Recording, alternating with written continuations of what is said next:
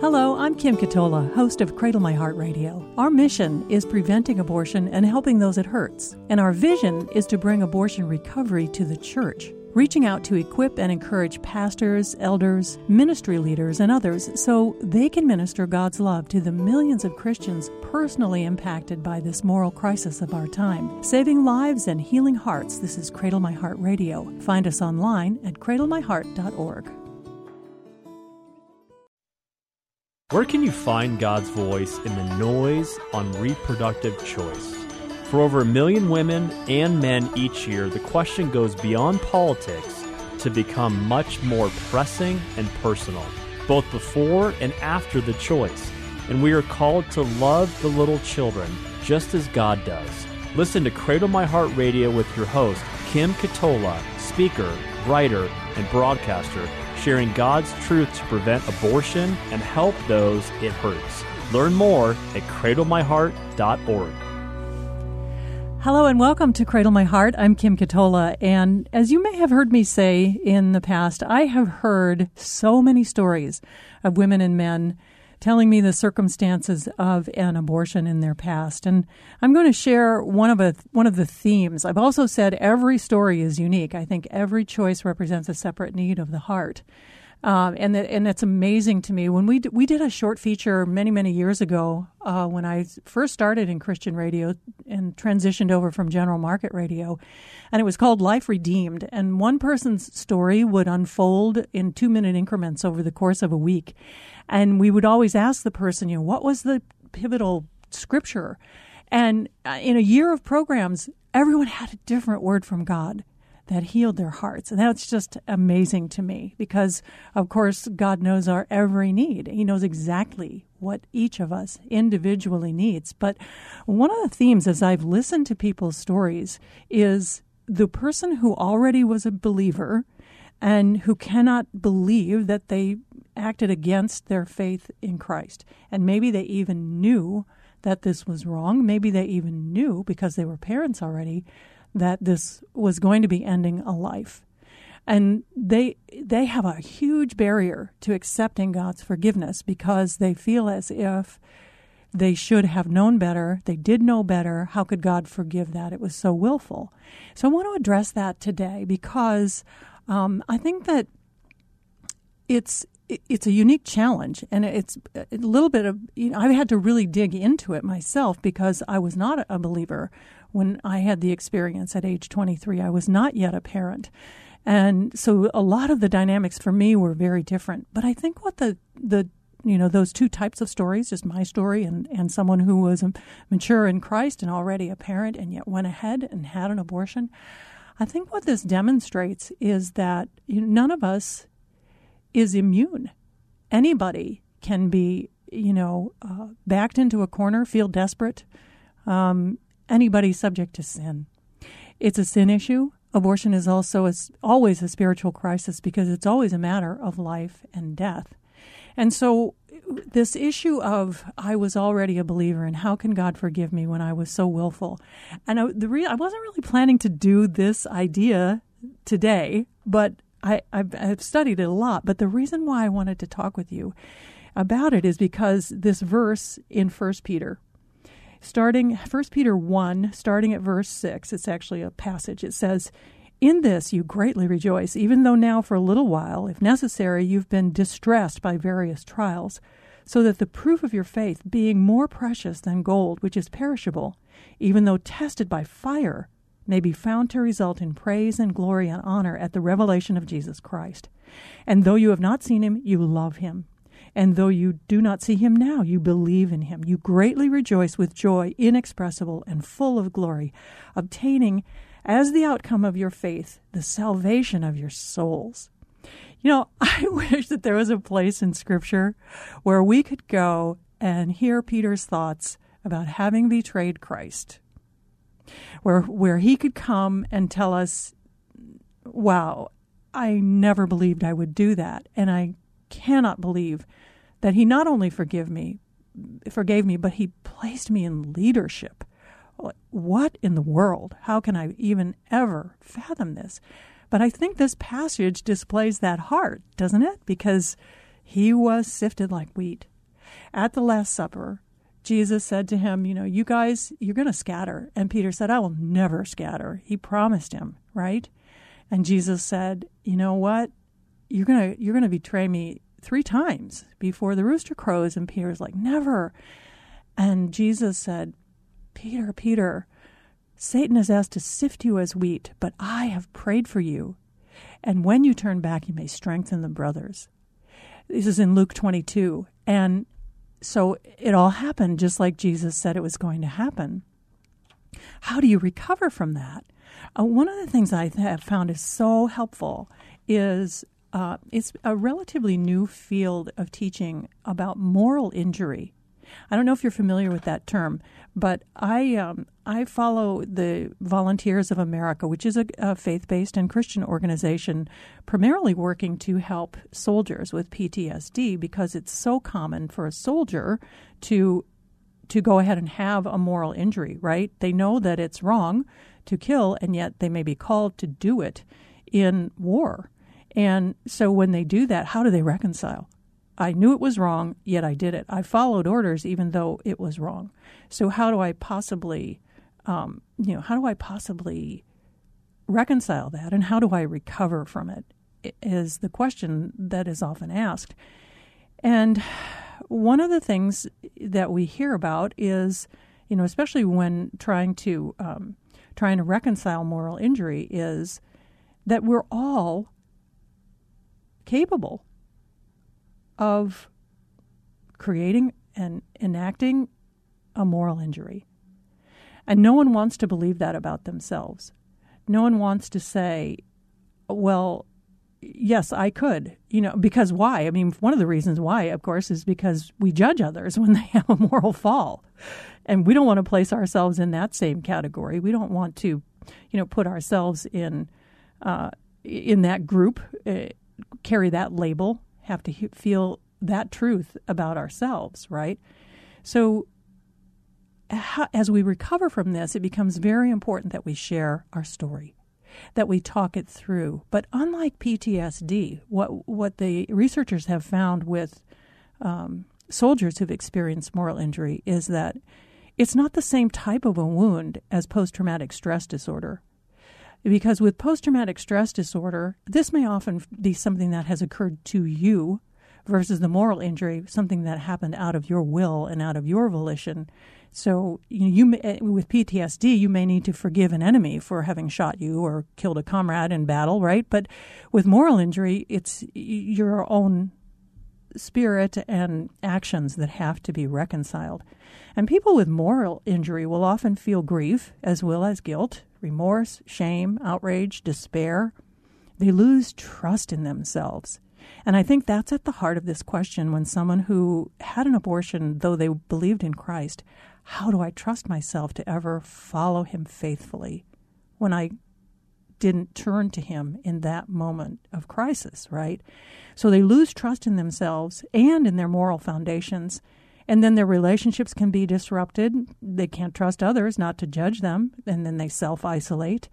They mask their inner pain with alcohol or drugs. They can become alienated from societal norms and lash out in anger at the slightest provocation. And they might be doing all these things while they're highly functioning in their jobs and in their families. But if you try to get too close, or if something may trigger this idea that you're not really a moral person who can be trusted, then, sort of the beast becomes unleashed. And what I like about the approach that Volunteers of America takes is that they acknowledge that this is a spiritual problem, and you're probably going to have your best result with a spiritual solution. Because they say it applies to everyone, not just soldiers, under duress, that is. We all can violate our moral code in many situations, and they cite some examples such as a doctor misdiagnoses someone and the patient dies. A mother living with addiction loses custody of her children.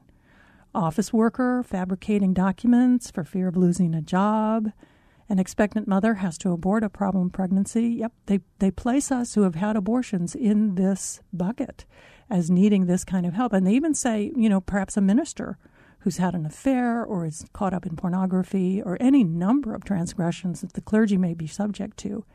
It's common for this moral injury dynamic to follow in the wake of transgressing your own moral code along with what you know to be the truth of Scripture. So what do we see in Peter's aftermath from his betrayal of Jesus? What do we see as he tries to somehow now follow Jesus? And how did he get from that coward who, was afraid of a servant girl admitting to her that, yes, I'm a follower of Jesus? How did he get from that guy into this passage we heard from his first letter, talking about, the glory?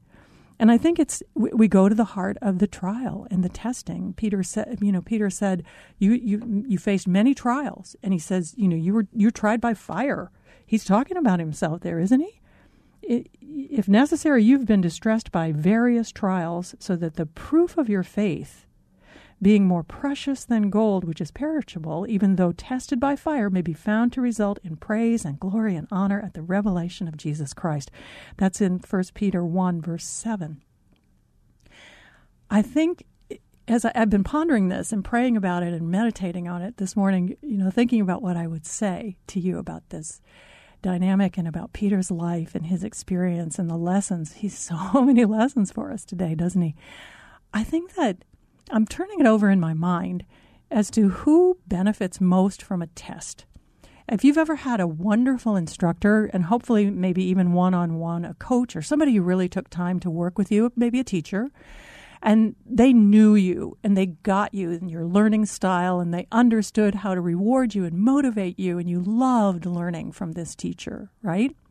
Well, if you ever, got into the testing time with this teacher, kind of ask yourself, did the teacher really know how you were going to perform on that test? Or, were they equally surprised when you aced it or didn't? And I mean, we've all had that experience too of thinking, nailed it, no, you didn't. Or you've gone through a test and you're like, oh, I was prepared, I knew my material. That was so good because I studied and, I put in the work or whatever the various responses are. So I don't necessarily have an answer, although if we now extrapolate that analogy into, well, did God know Peter was going to fail? Well, clearly Christ told him, you're going to fail. Jesus told him, you're going to betray me. You're going to fail in a huge way. Now, it's kind of like we get into that theological tension. Well, did God make him betray him? Of course not.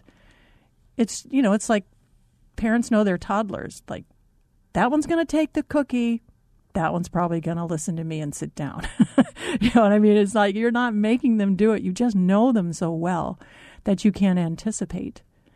And you know their hearts. If you're God, you know our hearts. You know where our hearts are going to take us. And, of course, God never causes us to sin.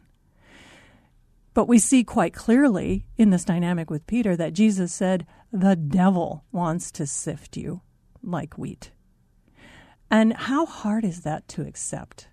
Man, we would rather, hold on to our control with our cold, dead hands than say, oh, Satan has control over me. Or, oh, I gave him a foothold. Or, oh, I was just some innocent chump that he picked off because for whatever reason. It feels so vulnerable to feel as if we are subject to Satan's whims. But think again about what Jesus said to Peter. He's asked to sift you as wheat, but I have prayed for you.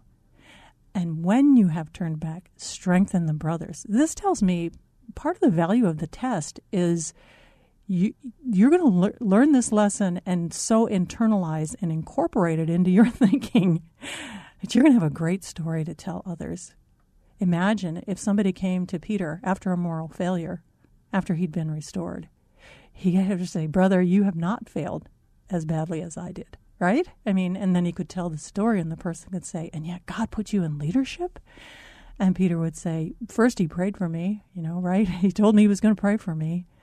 And now he's using me to strengthen others in the same way that my failure, tried to test my faith to a breaking point. So I feel as if there may be somebody listening right now who fits into this category of I should have known better.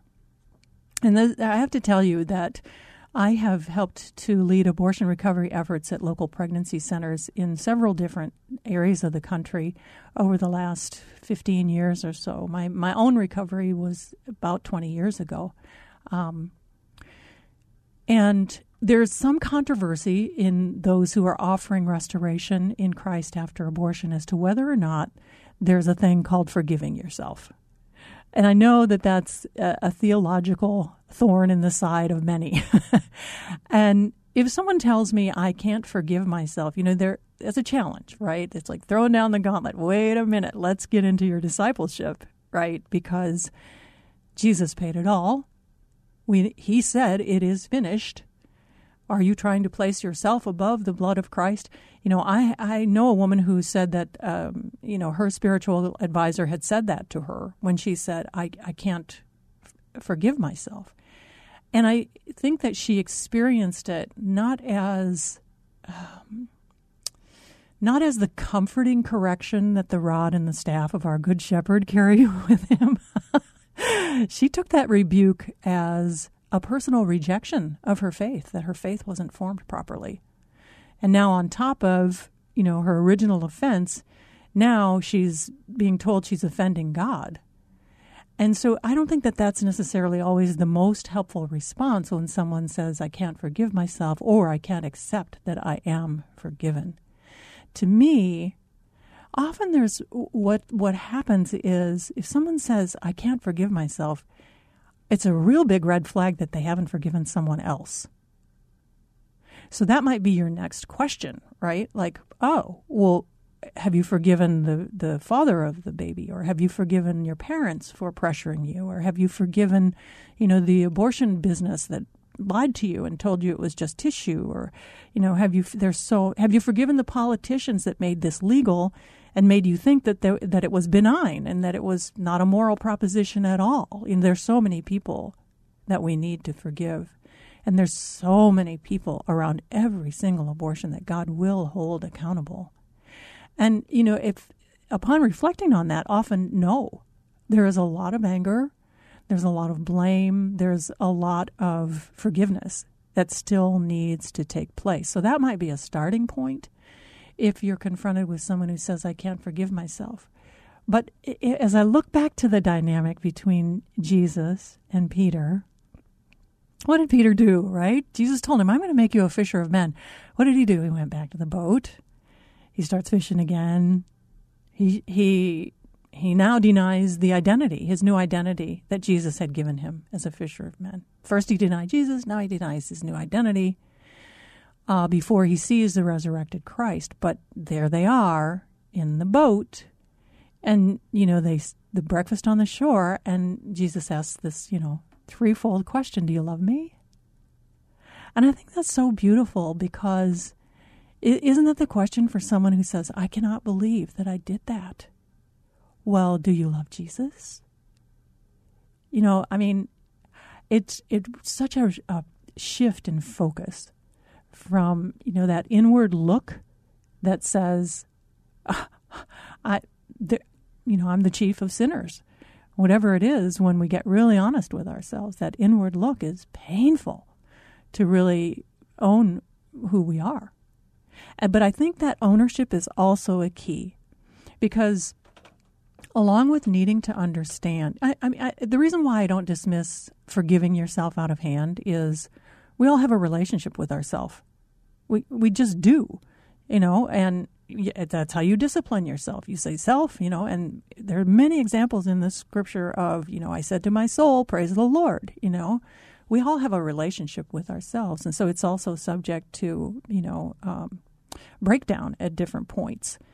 So I think I try to take that into account, but for me, the true acceptance of the fullness of God's forgiveness came when I owned the full depravity, the full measure of my sin. Saying, how could I have done that, is saying, I'm not that bad on some level, right? But if I accept, oh, I did do that, and in my case, I was 23 and we weren't married, and I thought he'd just marry me and we would move forward and have this baby. I had quit college after a couple of years, really squandered some, my grandpa had left money, and I just squandered that, walked away. I didn't fail or anything. I was aimless at 19, 20. And I went back home to Minnesota, and I can't believe how gracious my dad was to me for wasting Grandpa's money. And he said, why don't you try radio? So, okay, I did that, and then I paid my dues up in, the little market, the medium market for a year. And then I got my dream job. I am hosting my own show live on the radio at age 23 in Minneapolis, St. Paul, right on the edge of a major market radio.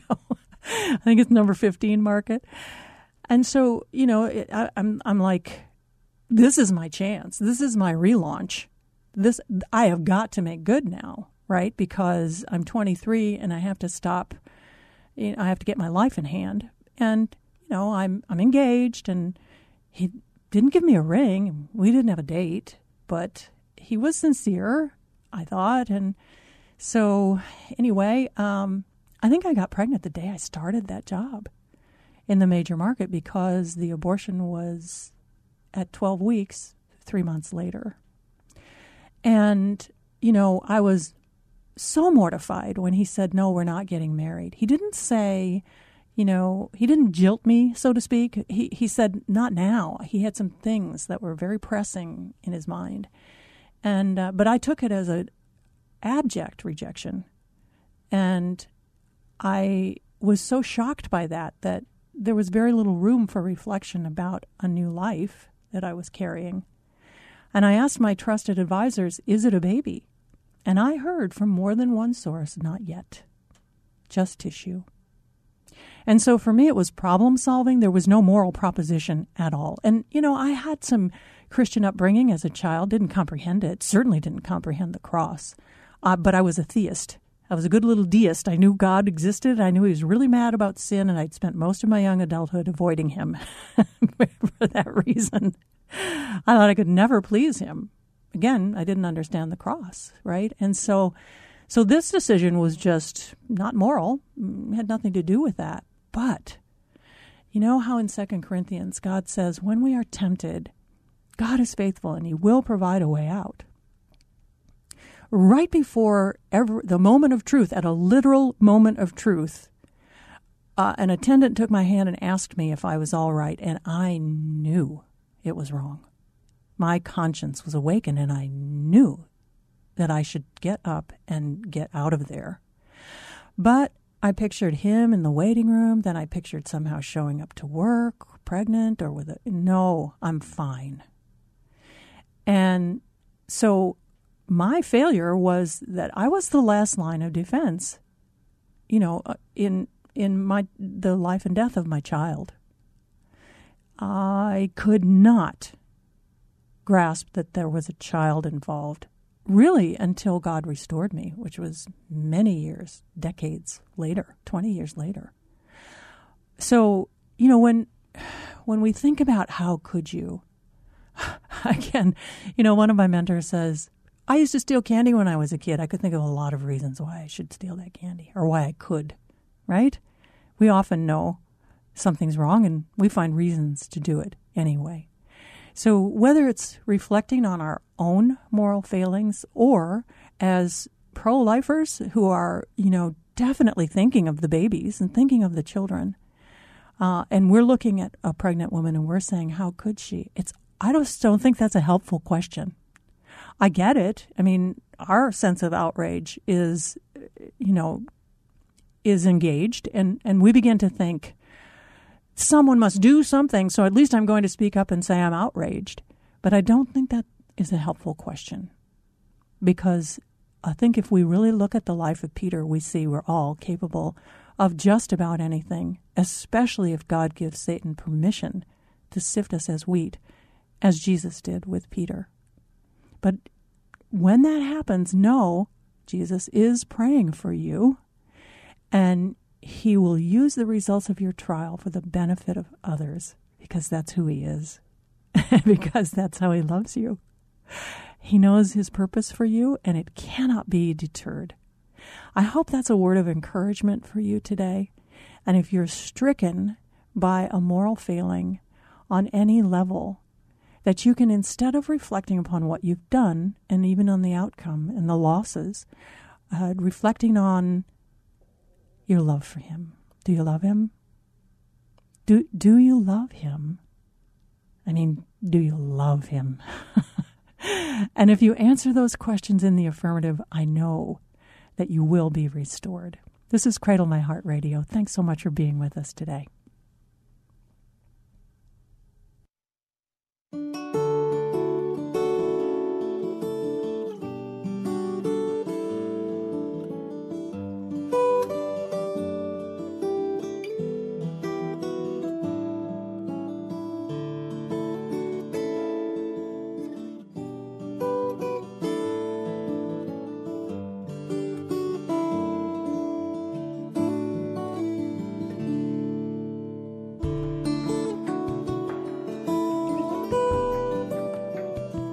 This is Cradle My Heart Radio with Kim Ketola, preventing abortion and helping those it hurts.